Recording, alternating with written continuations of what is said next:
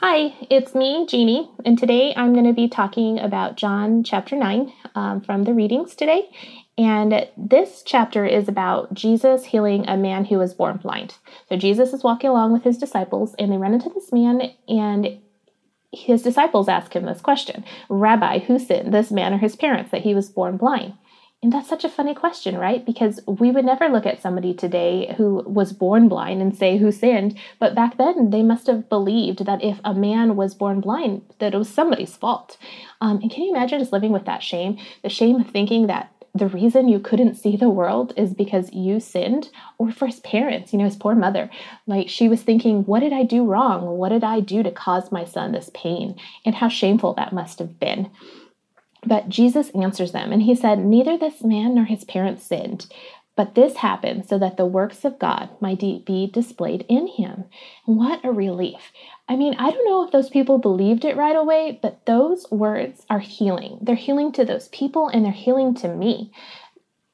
There are things in our lives that are because of something that other people did or something that we have done, and we can live in the guilt and shame in that. But God doesn't call us into that guilt or shame. So these people didn't cause their son's birth defect, but they weren't sinless. The Bible says that if we claim to be without sin, we deceive ourselves and the truth is not in us. But he also says that if we confess our sins, he is faithful and just and will forgive our sins and purify us from all unrighteousness. So these people needed the blood of Jesus. But Jesus wanted to clarify that the reason why this happened in this man's life was so that the works of God might be displayed in him. Now, we might look at this situation and think, geez, God, this man had to suffer his whole life just so that you could have glory. But God's not like us. He's not like a person. He's not one-dimensional, two-dimensional, or three-dimensional. He is the Alpha and the Omega, beginning and the end. In Psalm 89:6, it says, for who in the skies above can compare with the Lord? Who is like the Lord among the heavenly beings?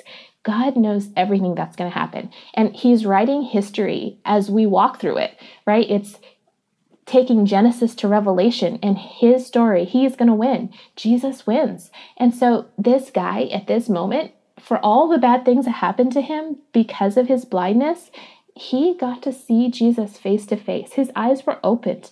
And I bet you later on he looked back in life and was happy that he was blind, because when his eyes opened, he saw his creator. He saw the person who loved him more than anybody in the world, and that he could look back and know that Jesus was there his whole life, watching him, knowing that this spectacular thing, that he was going to jump into his life at this moment and create a miracle in his life.